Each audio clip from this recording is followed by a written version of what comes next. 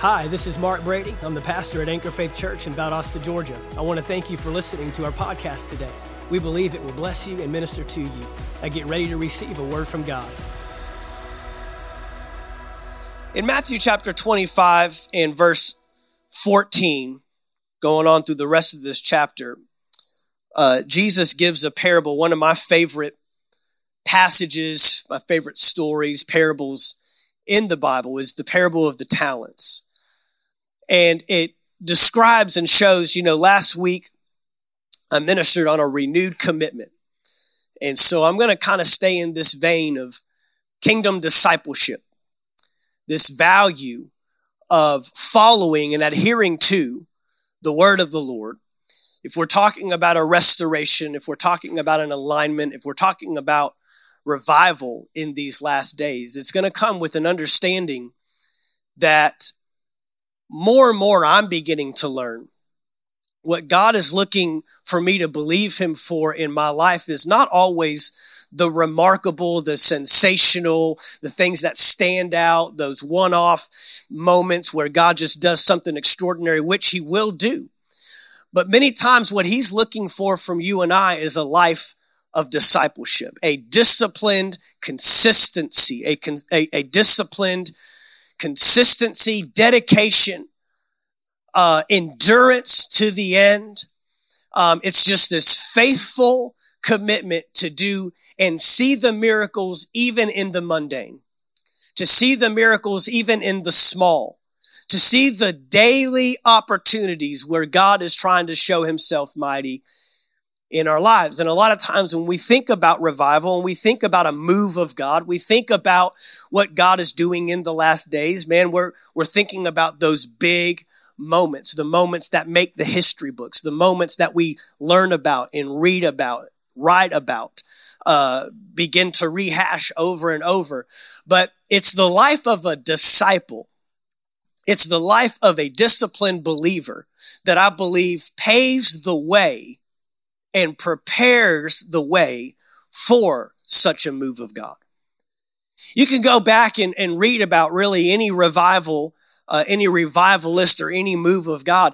And if you go back far enough and you get past the services that went to midnight and you get past the baptisms that were taking place on a regular basis and the healings and the miracles and the nightly wonders, and if you go past that, you'll find a man or a woman that remained dedicated to the small things.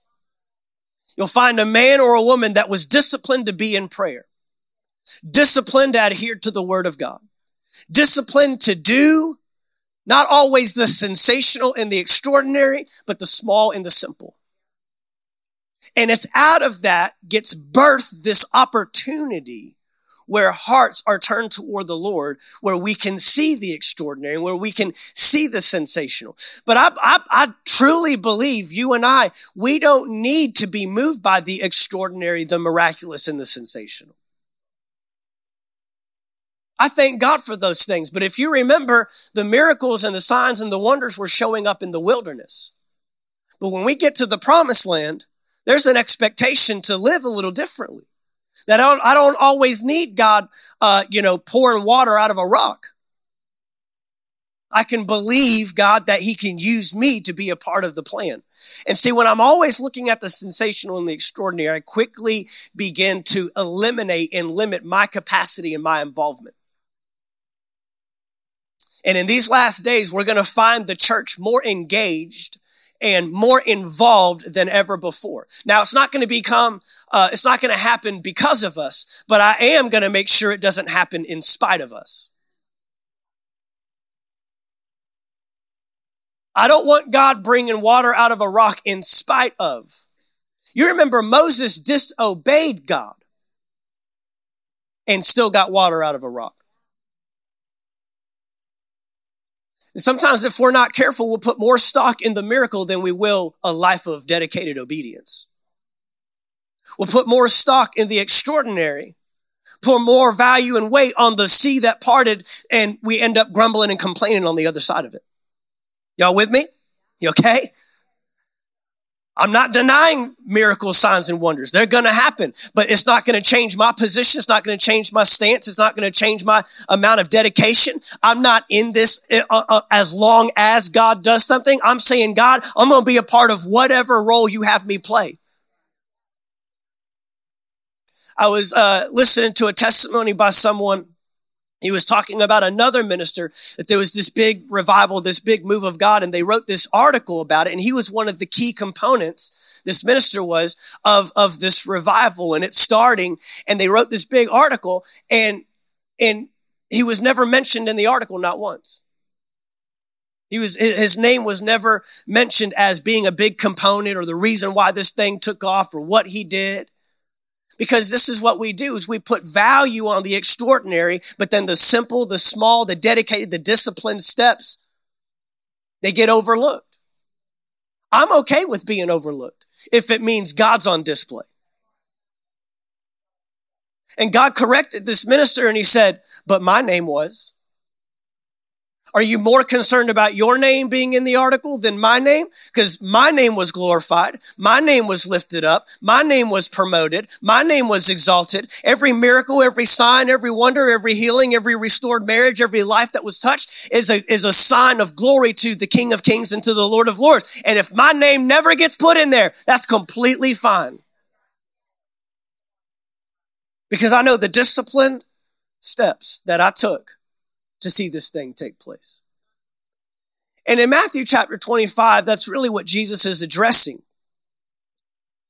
In verse 14, it says, again, the kingdom of heaven can be illustrated. Remember that these stories always point back to a kingdom.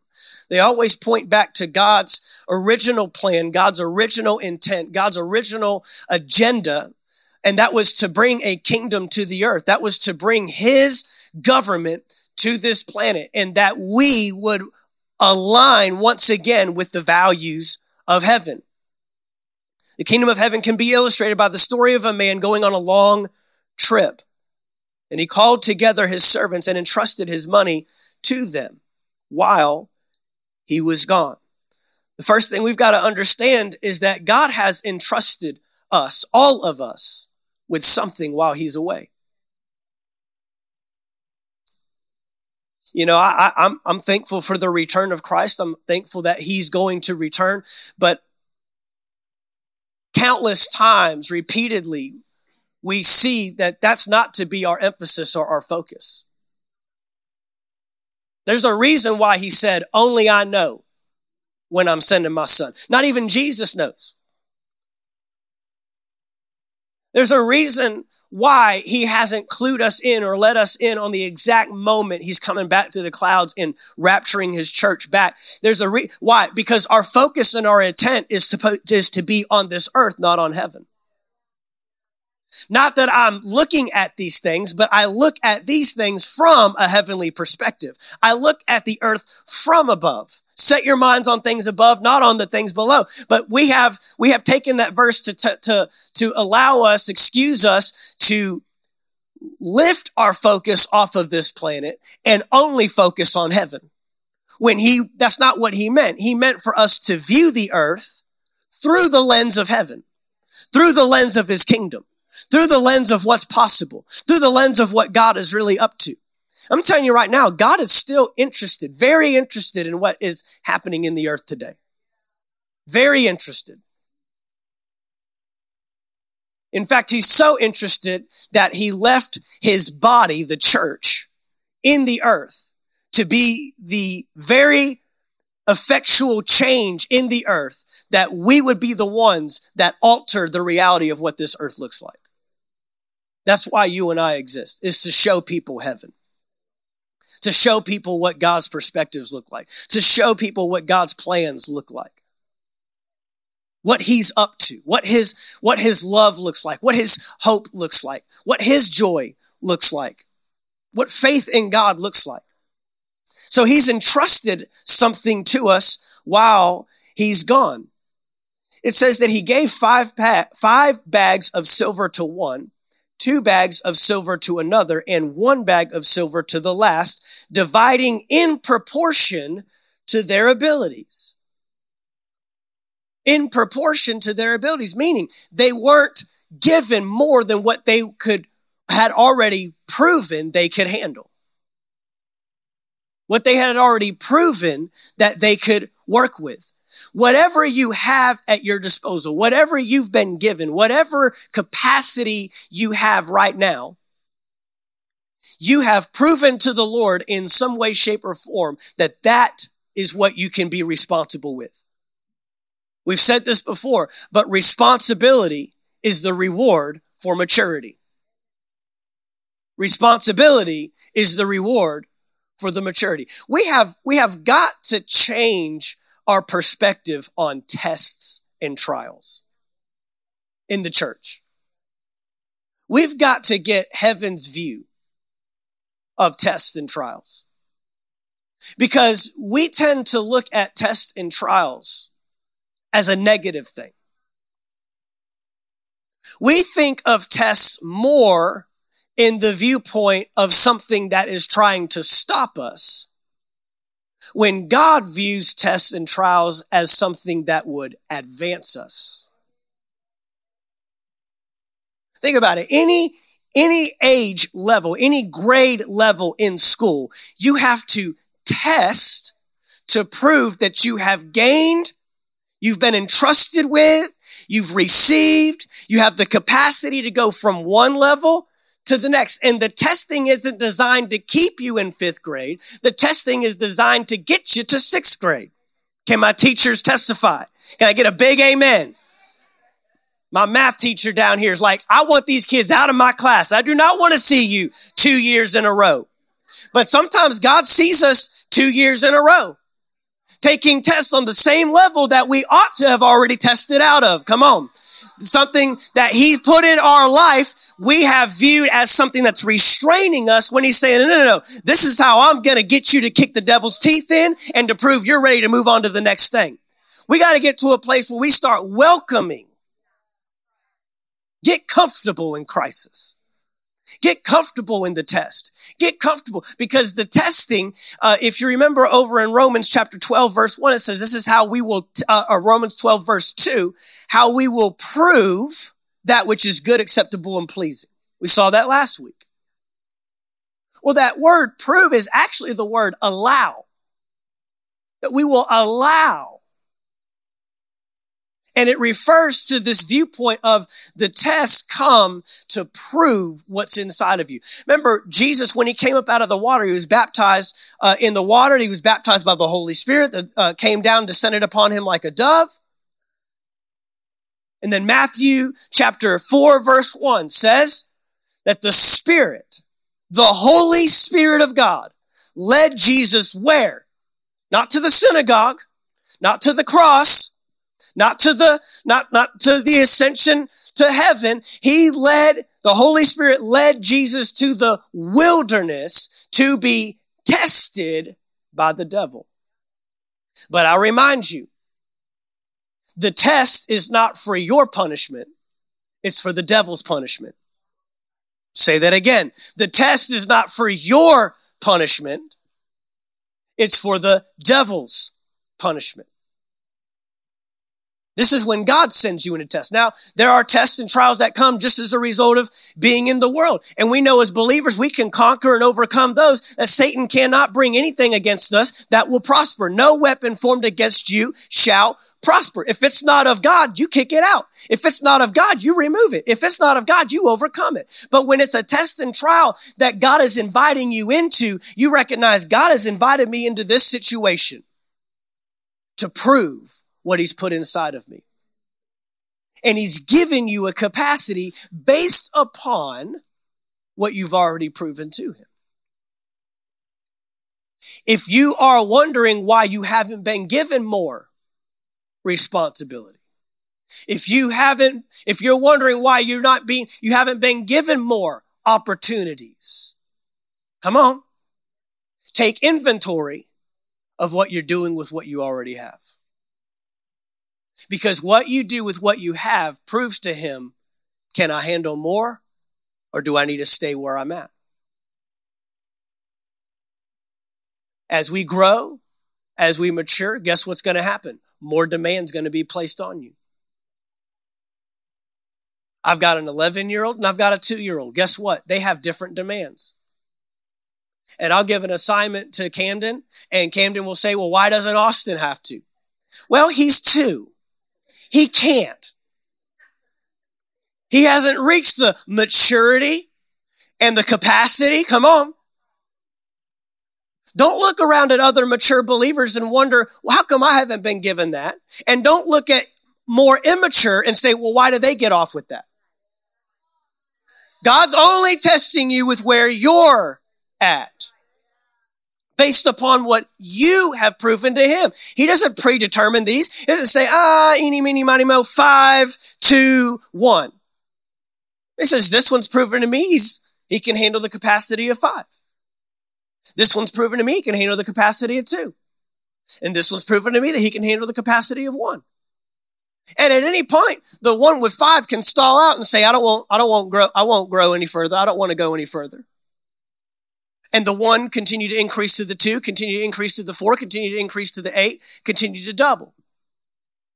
At any point, at the end of the day, it's up to us what we're proving to him. God is not in the business of restraining his people. I can tell you that right now. God is not in the business of restricting you, keeping you small, keeping you. He wants to grow you, advance you, and develop you as fast as you will allow him. Period.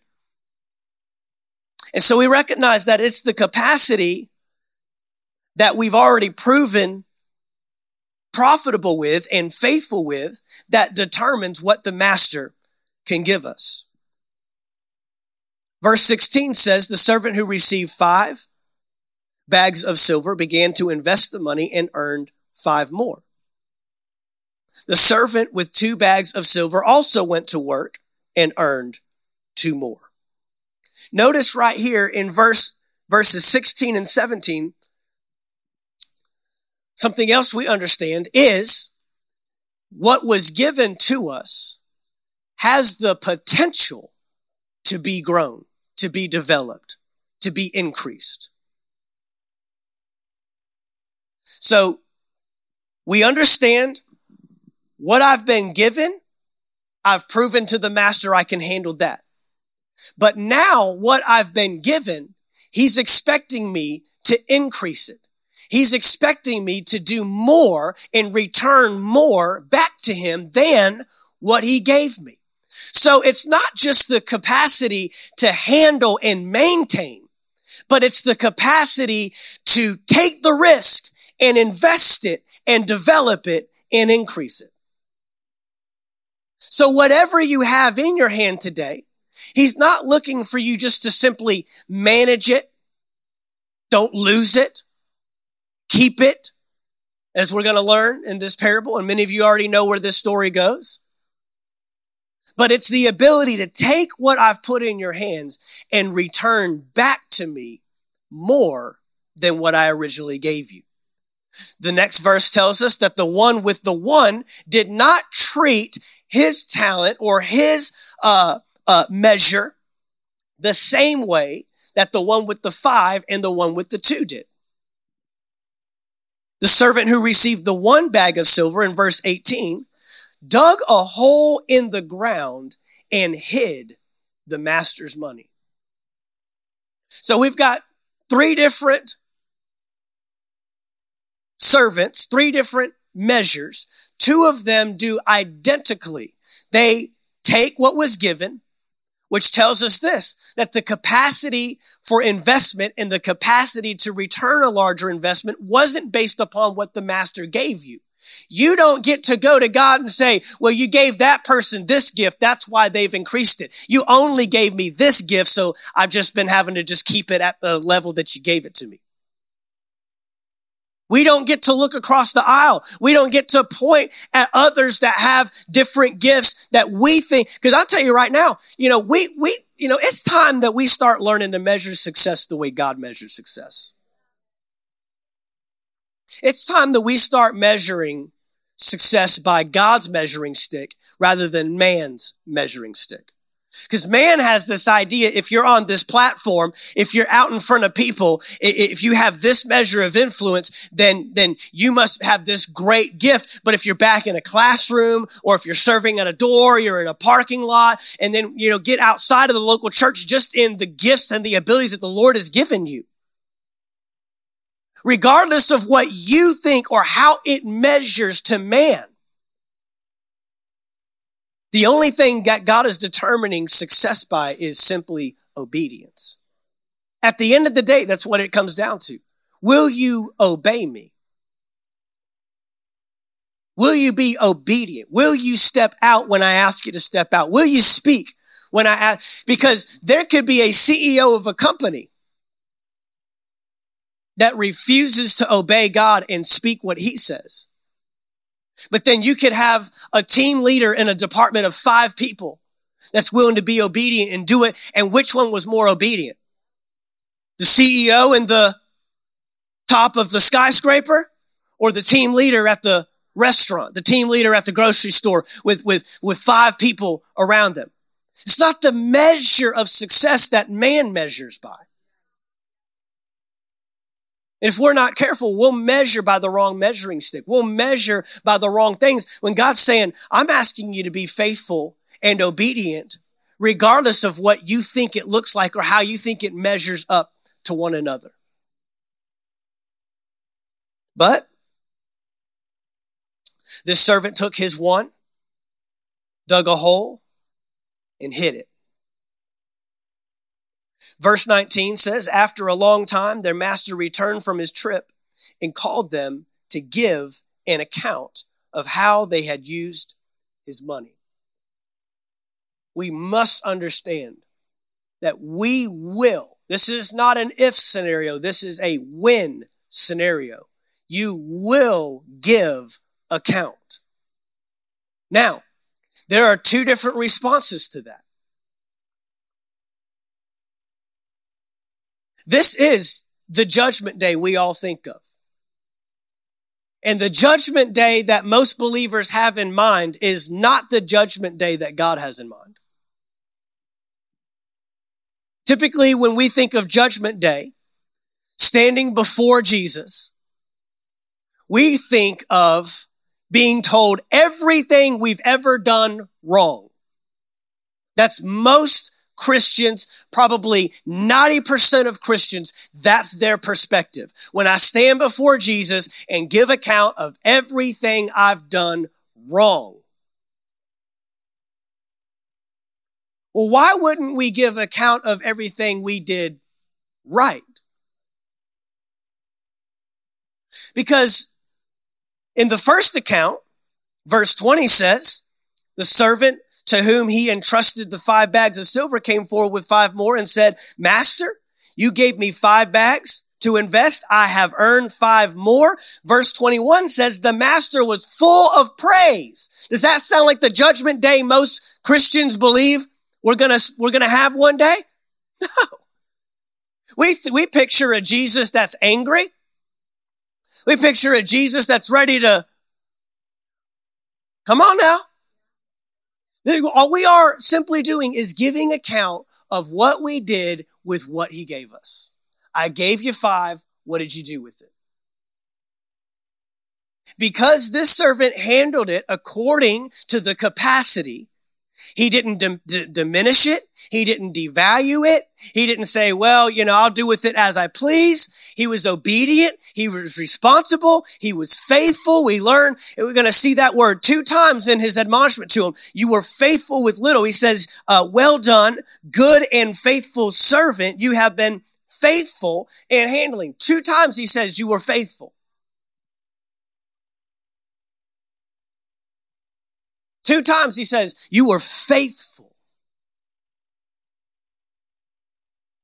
So we recognize that this judgment day idea, this giving account idea, this standing before the Lord is not him spilling out all your sins.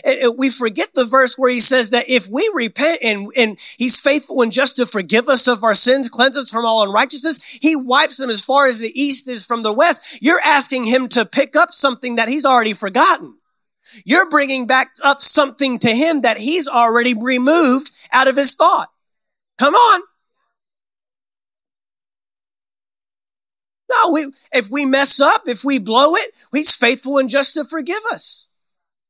We come to him, we repent, we ask for forgiveness. Very simple deal. So this now is not about coming and being told everything I ever did wrong. This is about understanding that I was given capacity. I was given potential. I was given ability. I was given responsibility. And how am I returning that back to the master? Not the extraordinary, not the sensational, not the big, large conference, not the overseeing 1,500 people, not running the big machine, but just doing the daily grind, the day-to-day response. How am I honoring the Lord with this time, with this talent, with this treasure, with my influence, with my capacities, with my abilities? This isn't about, extroverts get, really good accommodations and introverts don't. God has gifted you with something to bring back to him in return. It's the disciplined lifestyle. It's the discipled lifestyle that he can say, well done, good and faithful servant. We recognize in verse 22, the servant who had received the 2 came forward, said, Master, you gave me 2 bags of silver to invest, and I have earned 2 more. Verse 23 says, the master said, well done, my good and faithful servant. You have been faithful in handling this small amount. So now I will give you many more responsibilities. Let's celebrate together. Can we just walk out of here today just knowing that Judgment Day is a day of celebration? It's a day of honoring the Lord with what we did, with what he gave us. Recognizing, man, I may have missed it. I may have blown it in some places, but man, when I realized what I was responsible for, when I realized what the capacity was, the potential of what he gave me was, when I ran with that wholeheartedly and honored that, I made a return on the investment. I yielded fruit for the kingdom of God. And you know what? It may not have measured up to man. It may not have looked like success to man. It may not look like it was that great to man, but I'm not doing this for man. We live in a world today that is full of trying to please and appease man. There's a fear of man that is creeping into society today. I would probably go ahead and say it's full on crept into society today. We care way too much what people think.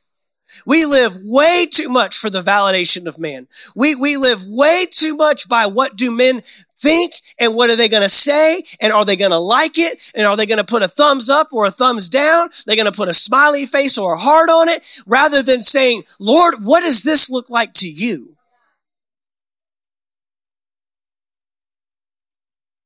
We've got to get these priorities back in alignment. Who am I really living to please? But notice both of these, the one with the 5 returning 10, the one with the 2 returning 4, both get the same response. Let's celebrate. Enter the joy of your Lord is what the New King James reads.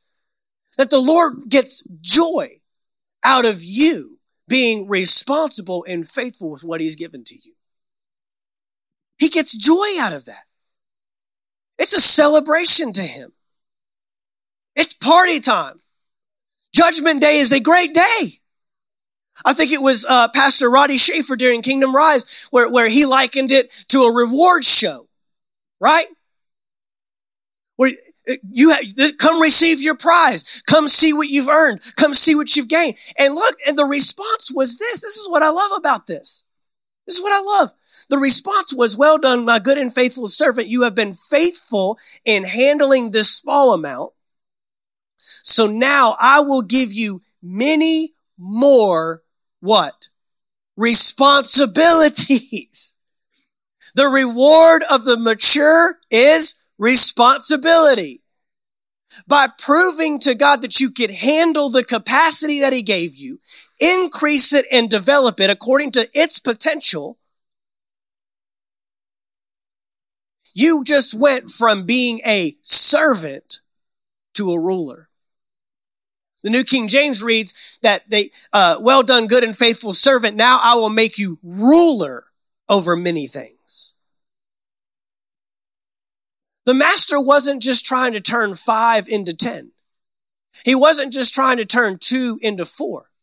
He's trying to turn servants into masters. He's trying to develop you. He's not just interested in your gift. He's interested in you. He's not just interested in your ability. He's interested in you, developing you, increasing your capacity. Why? Because now I can give you more responsibility, because now you can take the 10 and now you've proven to me you can handle the 10 and turn it into 20. Take the 4, turn it into 8.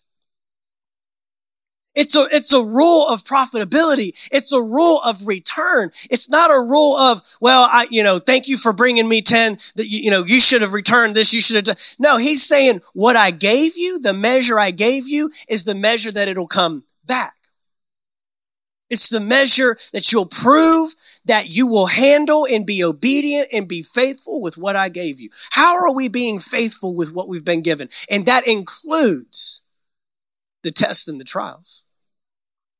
Did you know that you can be faithful with the test?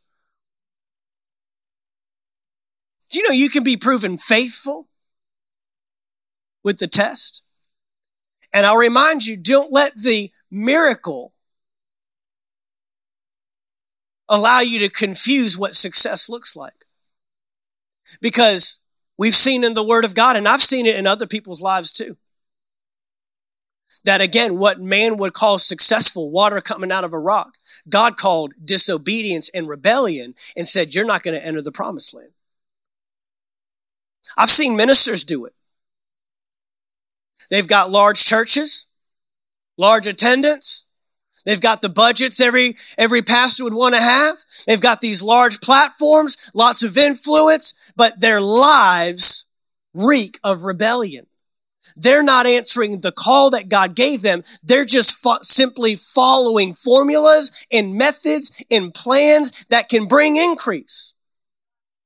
And the water's flowing out of the rock and everyone's standing around oohing and awing, and God's in heaven saying, nope, it's not what I called you to do. I had to go look these quotes up because you've heard me give them to you before, but I had to look them up right here before service. The greatest tragedy in life is not death, but a life without purpose. The greatest tragedy in life is not death, but a life without purpose. The greatest mistake in life is to be busy, but not effective. The greatest mistake in life is to be consumed with busyness. Man, we love busyness today. Everybody's busy. Even if we're not busy, we tell people we're busy, right? Because it's good to be busy. Busy means you're doing something. We answered that question, how are you doing, man? Just things are busy, just wide open, got so much going on. We really answer that question so the person across the aisle will think we're doing stuff. Come on, we're being successful. We think busyness is success. But the greatest mistake in life is to be busy, but not effective. But this is the one I wanted to get to. The greatest failure in life is to be successful in the wrong assignment. The greatest failure in life is being successful in the wrong assignment. I believe God's calling his church in these last days to be successful in the right assignment. The issue with that is you don't really know on the outside. You know because your spirit will bear witness with the Holy Spirit, with the Spirit of God, whether you're following his command and whether you're following the assignment he gave you. But you can confuse and you can deceive many. I mean, didn't Jesus say in Matthew chapter 7, many will say, Lord, Lord, did we not cast out demons, heal the sick?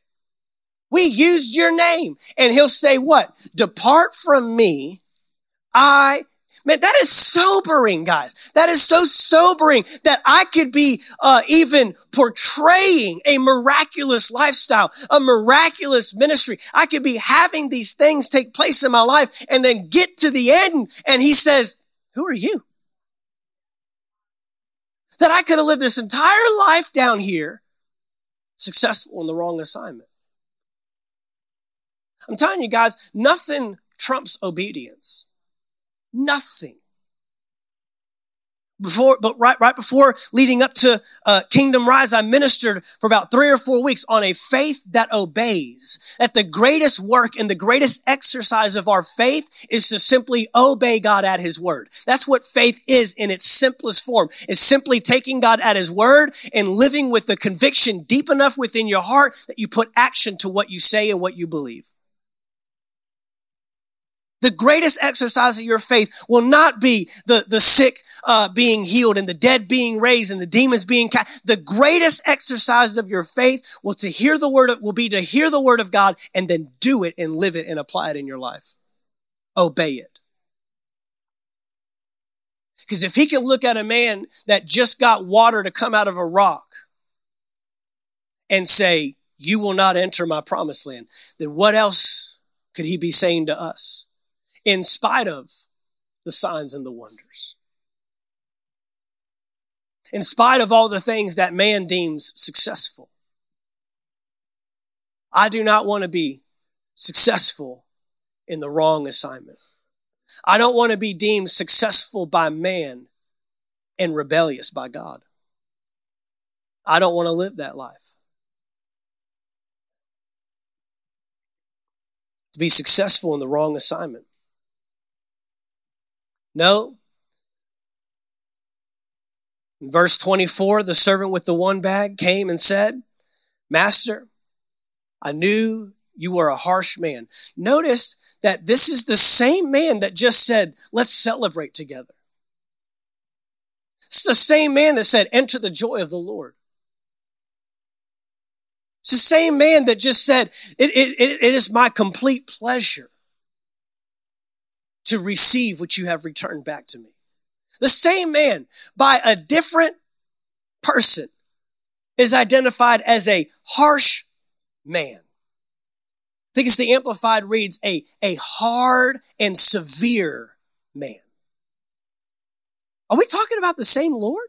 Have you ever noticed that we can all have these different viewpoints and these different perspectives of God, and one can see him as a hard, severe, judgmental, waiting to strike you down at any moment, while the other one views him as just this loving, Lord, this loving God that lets you do whatever, and he's somewhere in the middle, right?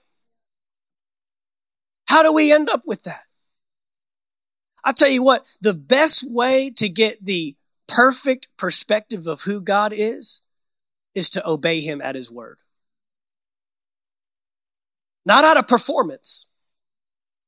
Not out of a desire to appease and please him, because you already measure up to God. Hello, through Christ, we are the righteousness of God in Christ Jesus. So I'm not performing and obeying, but when God and his word are one and the same. And if I continue to break down on his word and I continue to disrespect and devalue and dishonor his word, guess what? Eventually I'm going to end up with an incorrect view of who God is. Why do we have two men that said that received the joy of their Lord? And now I've got one that views him as a harsh and severe man. I knew you were a harsh man, harvesting crops you didn't plant, gathering crops you didn't cultivate. I was afraid. Fear will always cost you faithfulness. Fear will always cost you faithfulness. I was afraid I would lose your money, so I hid it in the earth. And then he says, look, here is your money back. In an attempt to salvage any ability of honoring the master, he says, at least I didn't lose it. Now, I would submit to you that the other two men were afraid. They were afraid of not returning to the master its full capacity and full potential of what he gave them. A healthy fear of God. You've heard of the fear of the Lord. Fear of the Lord is not being afraid of God. It's being afraid to do anything that would be out of line of his will and out of line of his word, and that would ultimately separate me from him. That's a fear of the Lord. This is an incorrect fear. And because of that fear, he mishandles the investment. He mishandles what was given. He believed him to be a harsh and severe man. Well, what led to that perspective? Disobedience. What led to the perspective that he's going to do something with him if he doesn't get it right, if he doesn't measure up, because he disobeyed the word of the king. Disobeyed the word of his master. Disobeyed what he knew his master's expectations would be. So this is how the master responds. The master replied, "You wicked and lazy servant." I mean, honestly, this man's getting the very thing he was afraid of. He believed him to be a harsh and severe, and now he's getting harsh and severe. Wicked and lazy servant. If you knew I harvested crops I didn't plant and gathered crops I didn't cultivate, why didn't you deposit my money in the bank? At least I could have gotten some interest on it. He ordered that the money be taken from the servant and give it to the one with the 10 bags of silver. To those who use well what they are given, even more will be given, and they will have an abundance. But from those who do nothing, even what little they have will be taken away. Verse 30 is the harshest of all responses. He says, "Now throw this useless servant into outer darkness, where there will be weeping and gnashing of teeth." That's the judgment day most people have in mind. That's the thought that most people have in mind when I go before the king. I'm going to be told everything I done wrong. I'm going to be reminded of every place that I missed it. And ultimately, I'm going to be separated forever. Which judgment day are you going to have? The enter the joy of your Lord, let's celebrate, by recognizing the value and the worth of what he's given you. You know, as pastors, my wife and I, the greatest prayer, the greatest goal that we have in pastoring a church and shepherding a church like this is seeing gifts developed and increased. And many times we do see the opposite. Many times we see people sit on gifts. Many times we see people sit on abilities that we're trying to make a demand for and trying to make a pull on and trying to put them in a place where they can that the gift will be fostered and developed. Sometimes we see people trying to produce a gift too soon, before it's time. Premature births can be just as dangerous as staying in the womb too long. Producing something before its time in an environment where it's supposed to remain in the womb and still get nutrients and still get certain care and still be taken. And so sometimes we have to come around people and say, it's not the time yet. But most of the time it's been done past time. You need to be in labor by now. You need to be birthing this thing now. You need to be producing this thing. You need to be naming this thing. Have you bought the furniture yet? Have you painted the room yet? Have you gotten the toys and the clothing for it? Like, we're trying to get people to understand you're pregnant with vision. You're pregnant with purpose. You're pregnant with destiny. And it's time to usher this thing on forth. Because that's what the Master's doing. I've placed something inside of you. And it's developing, it's working, it's increasing, it's maturing. And when the time comes, I'm going to have you stand before me and give account. And it's my absolute joy to hear what you did with what I gave you. It's my absolute honor and privilege to have you give account of the increase and what you did with that test, with that trial, with that gift, with that talent, with that treasure. 1 Corinthians chapter 4, verse 2 says, y'all doing okay?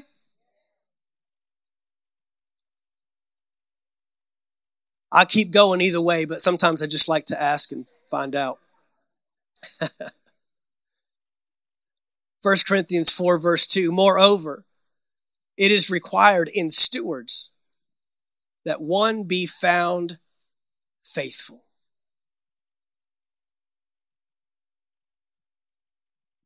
I've had people ask me, 11 years going on 12 years now, pastoring, over 15 years now in full-time ministry.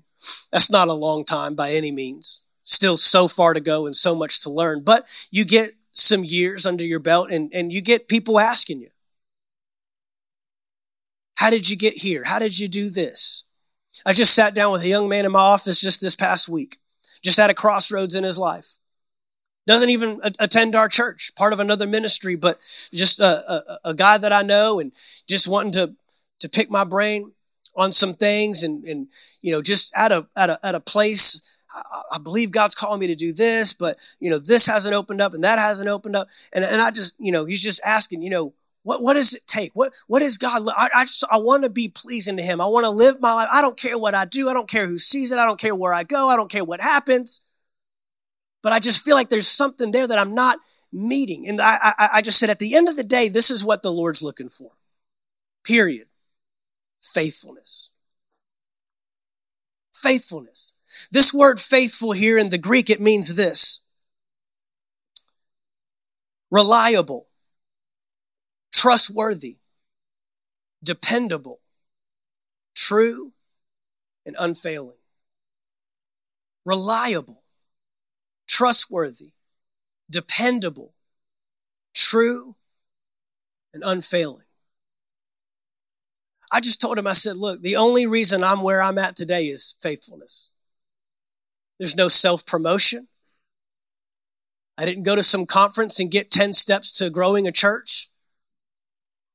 There's no strategies. There's no methods. There's outside of what God has called us to do and assigned us to do. But what I see happening in the world today, and especially with our young people, you see it too. We look for every way possible to shortcut faithfulness. We look for every way possible to cut corners. What's going to get me there faster? What's going to get me there quicker? And many of them out of maybe good-hearted ambitions. They start out good-hearted. Good-hearted, I want to reach more people. I want to pastor more people. I want to have a greater influence. I want to get more people saved and born again. But if we're not careful, good ambitions can become selfish ambitions. They become selfish ambitions when we aren't listening to the King of Kings and the Lord of Lords as to where would you have me be? Because Joseph ended up in a pit and a prison before he got to the palace. Moses was wandering around in a wilderness, lost, didn't even know what to do with his life, thought he was done before he brought Israelites out of Egypt and into the wilderness and ultimately compromised his own capacity to get them into the promised land. David, anointed with the oil dripping off his beard, went straight back to the pasture, taking care of sheep. Then he ended up on the run for 13 years from the very king he was told he would replace. It's these seasons, it's these opportunities, it's these moments that we see a generation becoming very resistant of. We want the platform. We want the pedestal. We want the promotion, the notoriety, the influence. But are we taking the time for God to do the work in us, to allow us to prove I can go from servant to master? To allow us a season to prove I'm committed to the discipline process. I mean, when we were starting our church, the statistic 11, 12 years ago when we were starting the church was the average lifespan of a new church plant was 36 months. 36 months, 3 years. I didn't even know what I was doing in 3 years. I don't even feel like we got off the tracks until like twice that long, 6 years. You can't learn anything about yourself in 3 years, especially in ministry. That's hardly enough time to see God's faithfulness work. And I believe things are going to happen quicker and things are going to be put into motion faster. But I'm just telling you, there's a kingdom principle of faithfulness that God simply will not override even for the sake of doing something faster and growing something quicker. But if it compromises your soul and compromises your spirit and compromises your sanity and your identity and your purpose, he will not do it. There's so much work he's trying to just merely do in us before he can work through us. You got to be committed to this process. In the Amplified, 1 Corinthians 4, verse 2 reads, "Moreover, it is essentially required of stewards that a man should be found faithful, proving himself worthy of trust." Trustworthy, reliable. It's kind of that whole question, if you worked for you, what kind of employee would you be? Isn't it crazy? Sometimes we have these expectations of other people, but we don't have these expectations of ourselves. I expect them to call me when they said they're going to call me, show up, but are we producing that in our own lives? Are we reliable, dependable, trustworthy, committed? If I went to your boss, would they say that about you? Come on. If I went to the master himself. This is a good word. It's better than you're shouting, but that's okay. The greatest path to promotion is faithfulness. The greatest path to promotion is faithfulness. The word found in that passage, it's required in stewards that one be found faithful. I thought this was really interesting. The word found means this, to discover after careful observance. You know what that tells me? That this kind of faithfulness is rare. It's got to be sought for, searched after. You got to look intently. Where's the faithful? Where's the faithful? Okay, there's one right there. Okay, where's the faithful? I'm looking through. Okay, another faithful. We're a rare breed. The faithful are a rare breed. The ones that will fully answer the call of God when he speaks, no question, no doubting, no conversations, no going back and forth, just fully ready and able to answer the call when he gives it. And staying committed to the process, not putting God on a timeline.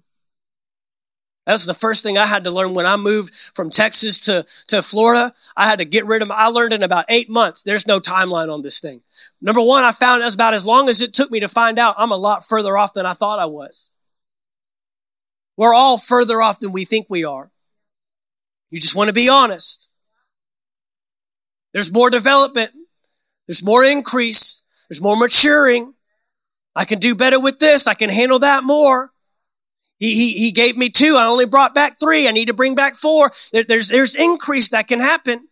Always be teachable. Always be coachable. Always let the word of God get into your heart and work and move and do what it's called to do. It's the greatest way to grow. It's the greatest way to develop. But once I realized I got a lot more work to do than I thought, I quickly realized I can't put a timeline on this. I can't have an idea, well, I'll do this for 5 years and I'll go over here for 2 years and I'll sit under the, many are the ways in a man's heart. Many are the plans in a man's heart. And that's okay. It's good for you to have plans. You just have to recognize your plan can't ever override God's purpose. If God has to bow to your plan, you're not going to achieve his purpose. It won't work. He wants you to be a planner. He wants you to put things in motion. He wants you to think outside the box. He wants you to think bigger than what you're currently doing. But at the end of the day, I submit my plan to his purpose. I submit my plan to his will. I submit my plan to, Lord, what do you want me to do? Here's all the different options I have. Here's the different ways I could go. Here's how long this may take. But what do you want to do? Knowing the will of God and the plan of God is the best thing for your life. It's the best place to be. That doesn't mean it's all mapped out in front of me. I've got one step at a time. You realize he's only responsible to give you your daily bread. One day at a time. Well, God, what's going to happen tomorrow? Do you have enough for today? Yes, Lord. Okay, that's all you need. When you get up tomorrow, there'll be new manna on the ground and it'll sustain you for that day. And there'll be new manna the next day and there'll be new manna the next day. And then before you know it, you've taken this path. And this is the funny part. You get to the end and you look back and said, I would have never done it that way. In fact, God, if you had shown me that whole path, I would have thought it was the devil and I wouldn't have taken it in the first place. Nope. There's no way that could be God. To put me in front of that person, to minister to those people, to come in line with that, to take on this. Oh man, God knows how. God knows how to do a work in you so that he can do a work through you. You got to do a work in the servant before you can do a work through the master. And he worked on the servant so that one day I can work through the master. Now you're going to be a ruler. You're going to be responsible for much more. And this was just the little. And you thought it was the big test, right? You thought this was the big thing, like, oh man, this is it. And God's saying, that's small stuff. I've got so much more in store for you. I've got bigger things. Oh man, you have no idea what you're going to touch. You have no idea the influence. You have no idea the notoriety. You have no idea what I'm going to put on you. You thought that was big? You just wait. Go to 1 Samuel 15. Do this real quick.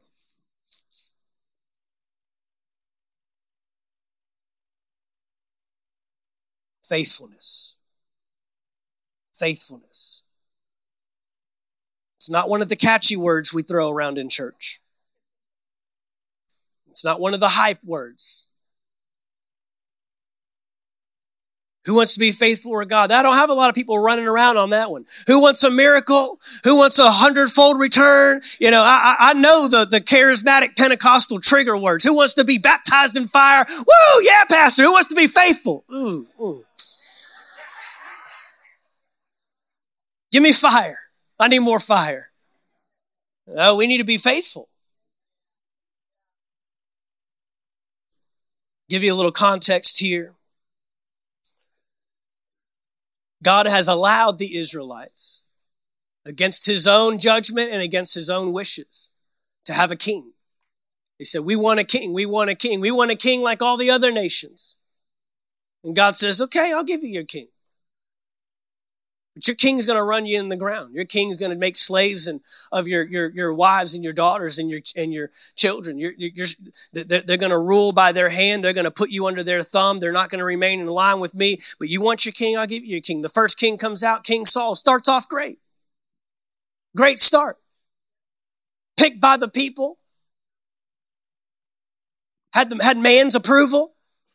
Man's pleased. He's a head and shoulders above everybody else. He looks the part, right? Got it all going on. From a wealthy family. That's the guy. Man's like, yes, we got our king. Well, it didn't take King Saul very long to start misaligning with the authority of heaven. Remember what we say about authority. You can't remain in authority if you don't remain under authority. He quickly found out if you don't remain submitted to the God of heaven, you won't remain in charge of the earth. The earth is the Lord's and the fullness thereof. Came out of submission. And so 1 Samuel 15, verse 1, God sends King Saul on a test. Remember what we said about tests? This is Saul's opportunity to advance. This is Saul's opportunity to prove, I've got it. I learned a lesson in the past season. I passed this test and I can advance and move on. And verse 1 says, Samuel the prophet told Saul, the Lord sent me to anoint you as king over his people Israel. Now listen. The first thing I want us to notice here in verse 1 is anointing makes you accountable. The Lord sent me to anoint you. Now listen.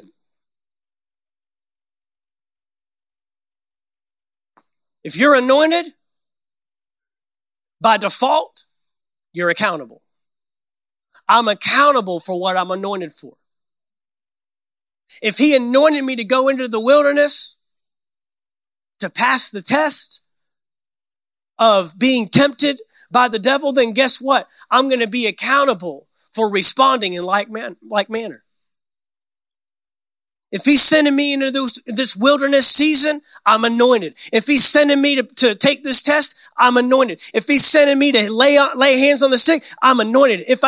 I am anointed, but the anointing now makes me accountable. Remember what Jesus said in Luke chapter 4? For the Spirit of the Lord is upon me, for he has anointed me to what? Heal the brokenhearted, set at liberty the captives, restore sight to the blind, to proclaim the acceptable year of the Lord, right? So what? Jesus is saying, this is what I'm living accountable for. I'm not accountable for pleasing man. I'm not accountable for going where they want me to go, saying what they want me to say, doing what they want me. That's what I'm accountable for. That's what I've been anointed for. That's what I'm going to be accountable for. This is what I'm going to have to stand before my Father and say, this is why you sent me. And that's why in the garden, he said, not my will, but your will. Why? I'm anointed not to do my will. I'm anointed to do his will. Here's the tricky part. The anointing will work, even if you choose your will. Ask Samson. The anointing worked out of selfish ambition. He got those pillars to fall at the very end. He got all his strength back in rebellion. Moses got water out of the rock in rebellion. I keep coming back to this point because we are measuring success by the wrong things. And we're going to stand accountable. I didn't anoint you to grumble and complain. Samson, I didn't anoint you to deceive and to trick and do whatever you wanted to do. And even though the miracles still showed forth, come on. Says the anointing is on you as king over his people. Now listen to the words of the Lord. Verse 2. This is what the Lord of armies says. I witnessed what the Amalekites did to the Israelites when they opposed them along the way as they were coming out of Egypt. Now go and attack the Amalekites and completely destroy everything they have. This sounds like a test. This sounds like a battle. There's a fight. But he's promised victory.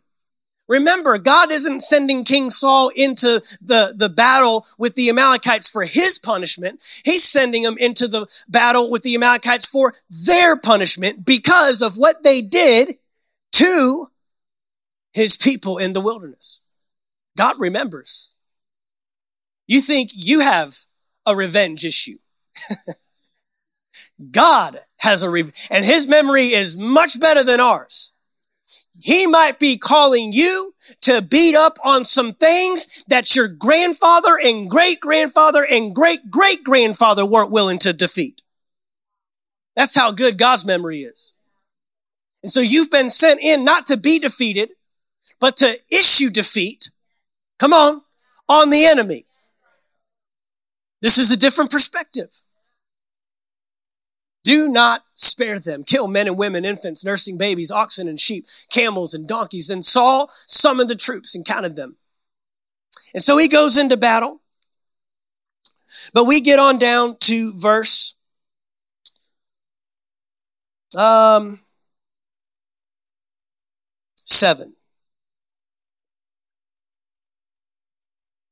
And Saul struck down the Amalekites from Havilah all the way to Shur, which is next to Egypt. He captured King Agag of Amalek alive, but he completely destroyed all the rest of the people with the sword. Saul and the troops spared Agag and the best of the sheep, goats, cattle, and choice animals, as well as the young rams and the best of everything else. They were not willing to destroy them, but they did destroy all the worthless and unwanted things.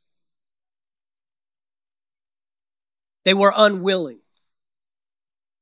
Guys, this wasn't a matter of what Saul couldn't do. It was a matter of what he wouldn't do. At the end of the day, the one with the 5, the one with the 2, the one with the 1, it's a willingness or unwillingness issue. It's not capacity. It's not ability. You can't stand before the Lord one day and say, well, I just wasn't able. I tried my hardest. He's going to say, no. I anointed you. The anointing breaks the yoke. You could, if you would. But we think we're going to stand before Jesus one day and say, well, I would have if I could have. He's going to look right back and he's going to say, you could have if you would have. If you were willing, you would have seen what I could do through you. Because that's what anointing is. Anointing is supernatural ability for a supernatural assignment. That's literally what anointing is. He reminded him in the very first verse, I'm sending you into a battle. I'm sending you into a test. But hey, remember, you're anointed with a supernatural ability to complete a supernatural assignment. I'm not asking you to do it in your ability. I'm not asking you to do it in your own capacity. There's many times, even the more and more as this church grows, I have to remind myself, I'm anointed. I'm anointed. The deeper you get into the things of God, the more uncomfortable you get. I had somebody tell me one time, just talking about my speaking and how well the word comes forth. And man, you just must love speaking. And I said, meet me in the foyer.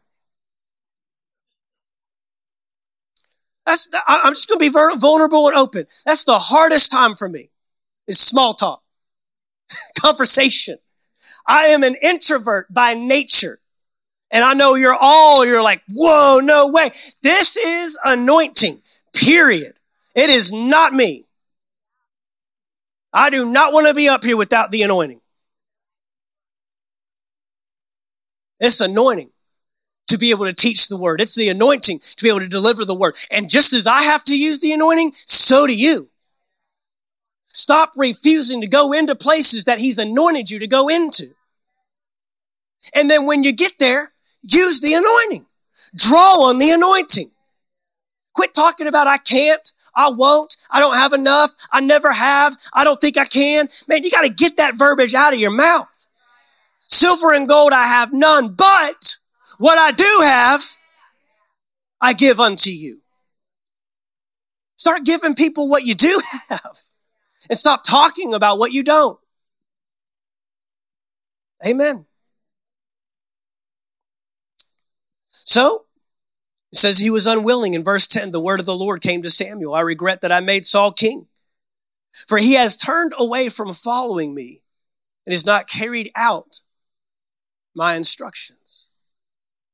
Obedience. Faithfulness.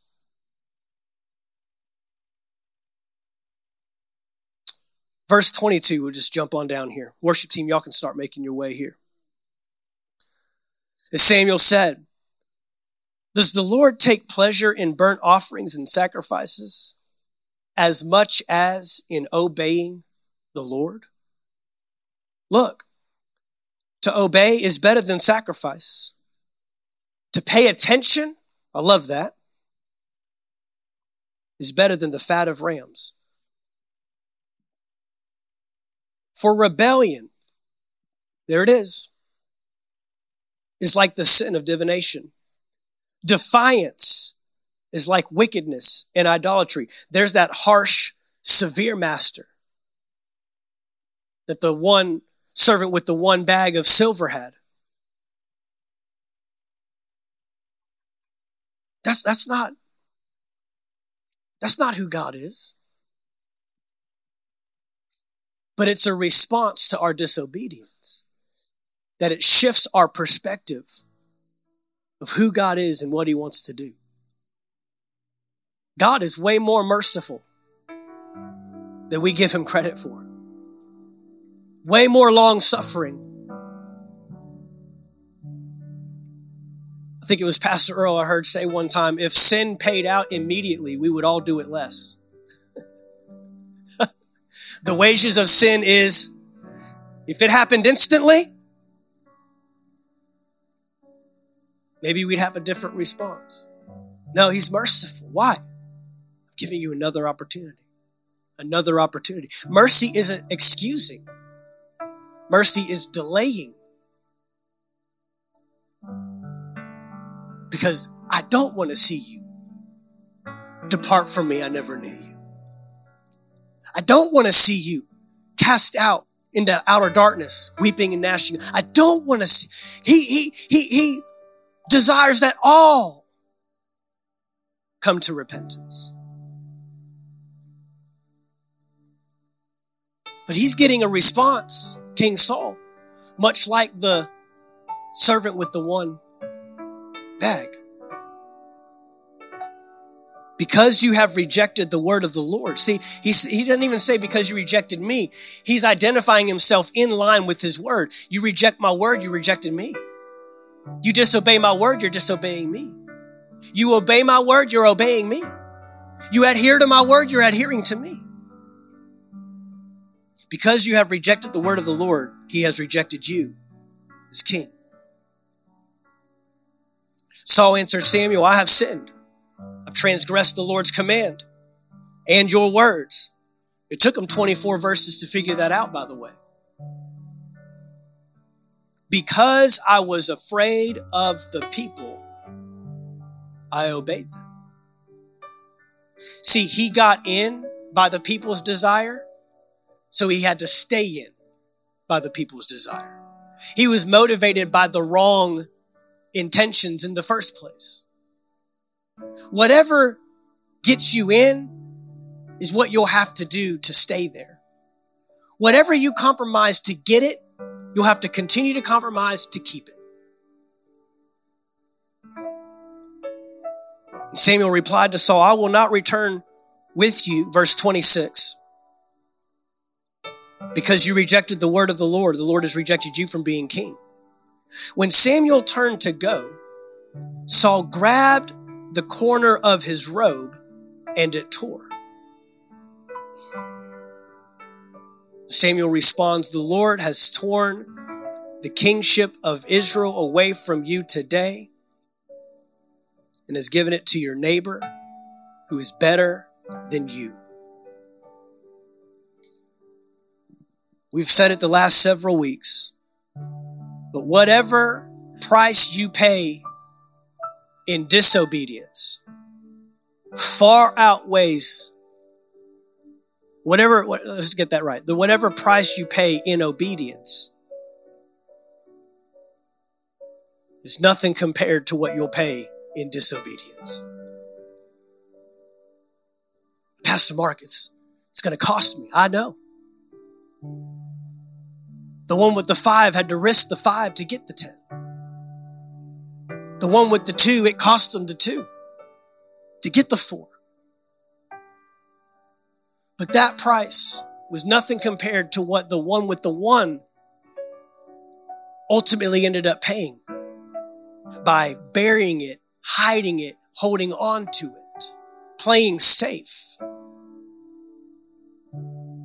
The times of playing it safe in the church, long gone.